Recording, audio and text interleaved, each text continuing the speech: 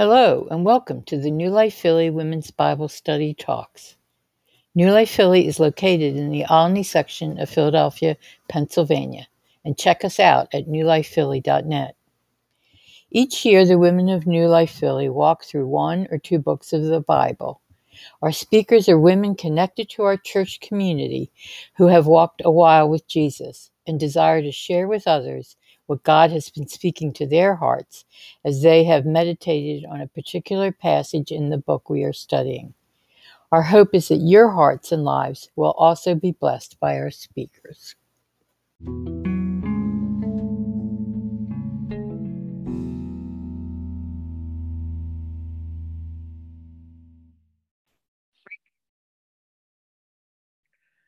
Hello, welcome to Women's Bible Study, and of course, thank you for coming.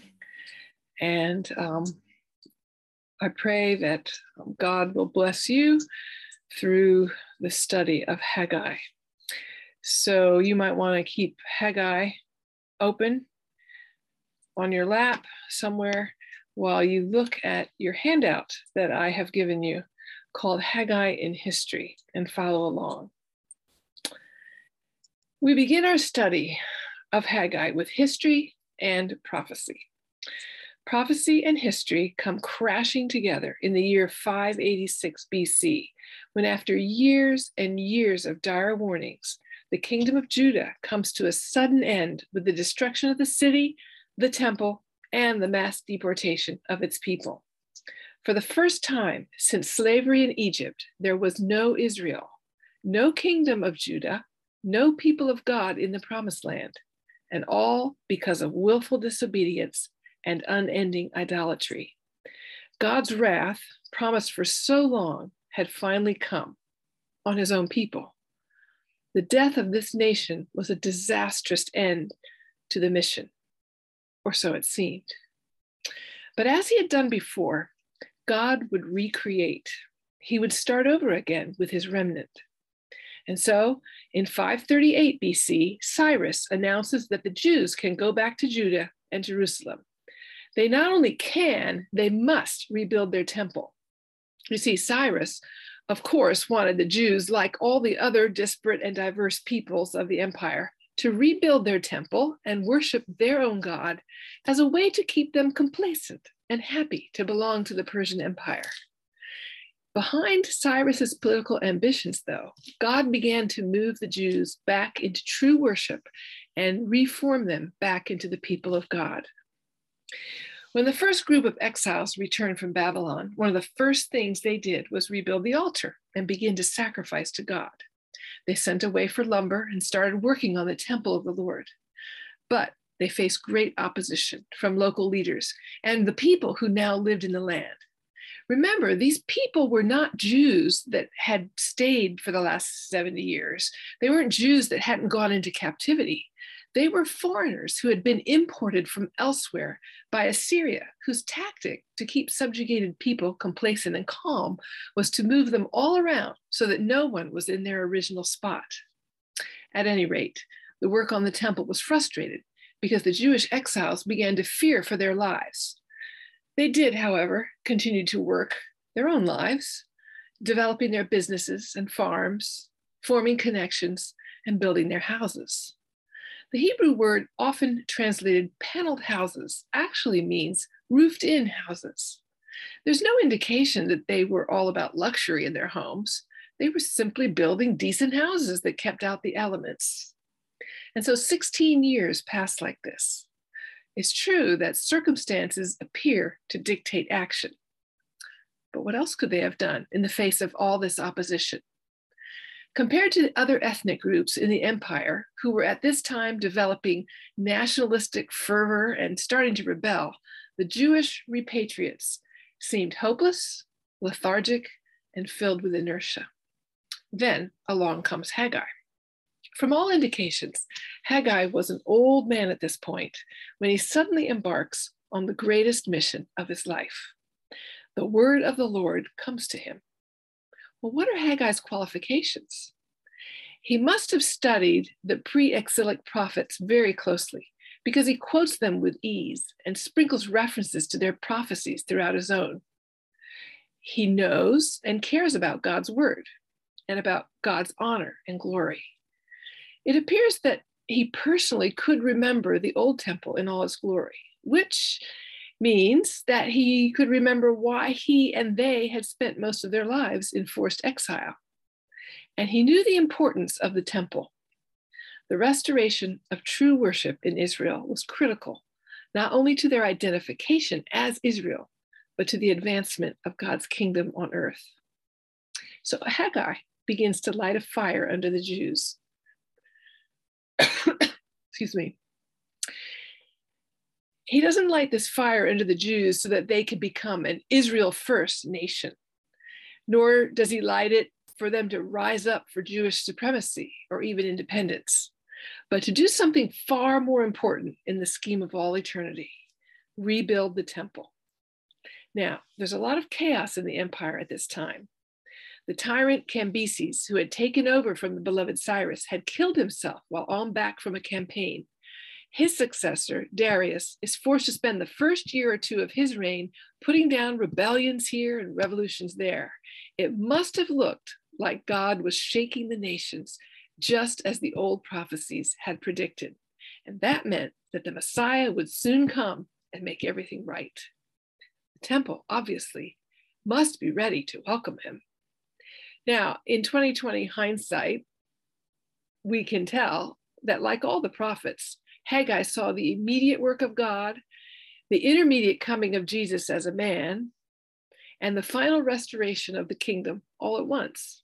But to the people of his time, it did look like the fulfillment of all prophecy was upon them. Compared to the white-hot anger of Zephaniah that we saw a few weeks ago, Haggai appears to be a gentle prophet. He's still the mouthpiece of God. He's still accusing the people of dereliction of duty. But because this time he's talking to the remnant, the very ones that God saved out to restart his mission, Haggai's message is more a gentle nudging, a reminder moving them in the right direction, than it is a promise of wrath and destruction. As you know from your reading of Haggai this week, the prophet speaks 4 times in as many months. His first message is the toughest, when he challenges the priorities of the people. How on earth can you be living in your roofed-in houses when God's house is still a ruin? Haggai makes it clear that God is watching and that there are consequences to their choices. Verse 6 tells us, "You planted much, but have harvested little. You eat, but never have enough. You drink, but never have your fill. You put on clothes, but are not warm. You earn wages, only to put them in a purse with holes in them." International history tells us that Judah's poverty at this time was probably the result of Cambyses' armies running back and forth across Palestine on their way to fight Egypt. But Haggai tells us that it is God himself who has blighted their lives, and he tells them why. "Because of my house, which remains a ruin, I have withheld what you need for success." It's important at this point to pay attention to 2 things: the people and God. First, the people. Amazingly enough, the people have soft hearts. They hear Haggai, immediately repent. Their repentance is shown not by empty words, the Lord," as their ancestors had done, but by actions. Why were their hearts so soft? Well, they had lived the consequences of their sin. Their grandfathers and grandmothers, their fathers and mothers, and even they themselves had been carted off into captivity. They knew why destruction had come. Zephaniah, Jeremiah, other prophets had warned them again and again. The people of God had gone over to the dark side, worshiping idols, ignoring the God who made them, the God who rescued them from captivity and brought them into a land flowing with milk and honey. So now that they're back, they know better. Never again will any Jew bow down to the idols of the nations around them. They're not perfect.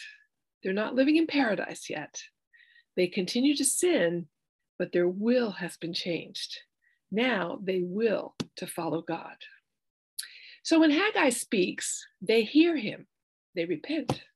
OMG, What shall we do? They say, build the temple? On it.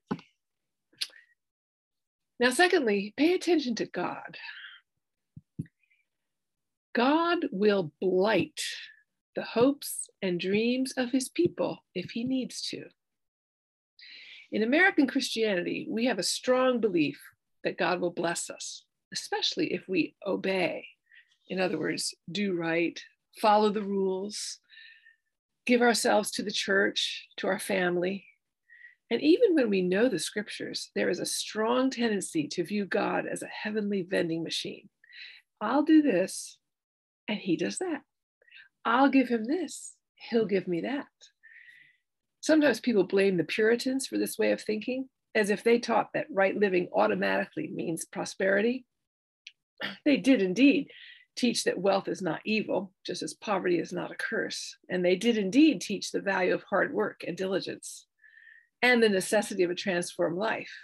But over time, these beliefs have come to mean I'll obey God in this particular way, and God will give me what I want. But Haggai makes it clear that God is willing to blight our lives. Again, in American Christianity, we don't have a way of fitting God into the hard things in life. God allows things, bad things. He doesn't cause them, we think. Or people will say, thank God in the circumstances while you're going through them. Don't thank God for the circumstances. But Haggai tells us that nothing is an accident. We can't blame bad circumstances on this fallen world or the devil. God himself says, you planted, I didn't let you get a harvest. You worked, I didn't let you get rich. John Newton, more widely known as the former slave trader who wrote Amazing Grace, wrote about God's hard work in our lives this way. I asked the Lord that I might grow in faith and love and every grace, might more of his salvation know and seek more earnestly his face. 'Twas he who taught me thus to pray, and he, I trust, has answered prayer, but it has been in such a way as almost drove me to despair. I hoped that in some favored hour at once he'd answer my request, and by his love's constraining power subdue my sins and give me rest. Instead of this, he made me feel the hidden evils of my heart and let the angry powers of hell assault my soul in every part. Yea, more, with his own hand he seemed intent to aggravate my woe, crossed all the fair designs I schemed, blasted my gourds, and laid me low. Lord, why is this? I trembling cried. Wilt thou pursue thy worm to death? 'Tis in this way, the Lord replied, I answer prayer for grace and faith. These inward trials I employ from self and pride to set thee free and break thy schemes of earthly joy, that thou mayst find thy all in me. Why does God blight and blast his own people? To change our hearts, to change our priorities, to remind us to take care of God's business and not just our own. The Jews in Palestine forgot to take care of God's business. God doesn't fault them for giving way to threats against their lives. He faults them for forgetting about his business when the threats had died down. Haggai's words to the people were always consider, think hard about, give careful thought to. And that is exactly what we should do when we sense that God may have set his face against us in some way. Give careful thought. The second prophecy comes 1 month after work on the temple begins. It is a message of encouragement for people who are oh so gloomy. Some of them remember the incredible beauty and richness of Solomon's temple, built at the behest of the richest and most powerful king with access to all the wealth of the world by craftsmen from all over the Middle East. Now they're doing it themselves with lumber from Lebanon, true, but not much else. What good is it? The foundations look small, the temple will be shabby. How can this honor God? Again, let's look at the people and at God. The people are depressed. They've willingly set to work in obedience to Haggai's word to them, but they lack faith to know how it's going to be accomplished. They don't have resources and they can't imagine how they will get them. God does not fault them for being bruised reeds, for being weak. Instead, he is gracious and loving and abounding in mercy. He sends an encouraging word. Encourage means to put courage into the heart of someone. So how does God put courage into his people? First, he says, be strong, and echoes God's exhortation to the very first Joshua and the people when they went in to take the land for the first time. And then he says to them, I am with you, just as he promised Moses. He says, my spirit remains among you. You see, it is the presence of God with us that gives us courage. And finally, he gives proof that he is with us. He says, watch what I will do. I will shake the heavens, the earth, all the nations, and fill the temple with glory. Silver and gold are mine. The desired of all nations will come, and I will grant peace. Now that sounds like a prophecy for the end of time. But the people don't need a prophecy for thousands of years in the future. They needed God's provision today, and that's exactly what they got. That phrase, desired of all nations, which people think when we first read it must be talking about Jesus, is actually written in the plural. It really means that which is desired by all nations. In other words, wealth. Biblical scholars believe that it meant the wealth of the nations was coming to them, coming to the temple. How could this be? Well, when the enemies of the Jews saw them working on the temple again, they freaked and they wrote a letter to King Darius, who, after searching the archives, confirmed that Cyrus's command was that the temple be rebuilt and that all the peoples help provide the funds. So Darius further commanded that any money needed by the Jews or anything they needed at all for the temple building or for their rituals was to be provided from the royal treasury, specifically from the taxes of Trans-Euphrates. In other words, the money paid in tax by Israel's enemies all around them was now to go directly to build the temple. Commentators agree that this provision probably arrived right after Haggai's second prophecy. And in later years, more wealth was lavished on the temple by the likes of Herod the Great and his successors. So what do we learn from this? We learn this: God provides for his own glory. And what does that mean for us? You might look at your life and you might say, what do I have to offer? You might say something like, all I ever wanted was to be a mom, but I fail as a mom so often. Or, my dream has always been to, and you fill in the blank, but it never works. Or, everything I touch seems to turn to dust. God says to you, I provide for my own glory. When you want to focus on how or where things have gone wrong, God says to you, I am accomplishing my will through you. You are still redeeming your small corner of the world. When you see only shabbiness and the mess, God says to you, you are building more than you can see. The third prophecy, coming 2 months later, serves as a signpost for the people. Haggai reminds them of where they've been. Everything you've touched has been defiled. Nothing has been blessed. The ruined temple sits in their midst as a witness. And then he points to the future. From this day onward, because you obeyed, you will be blessed. You will have everything you need and then some. This new promise dates from the day they laid the new foundation.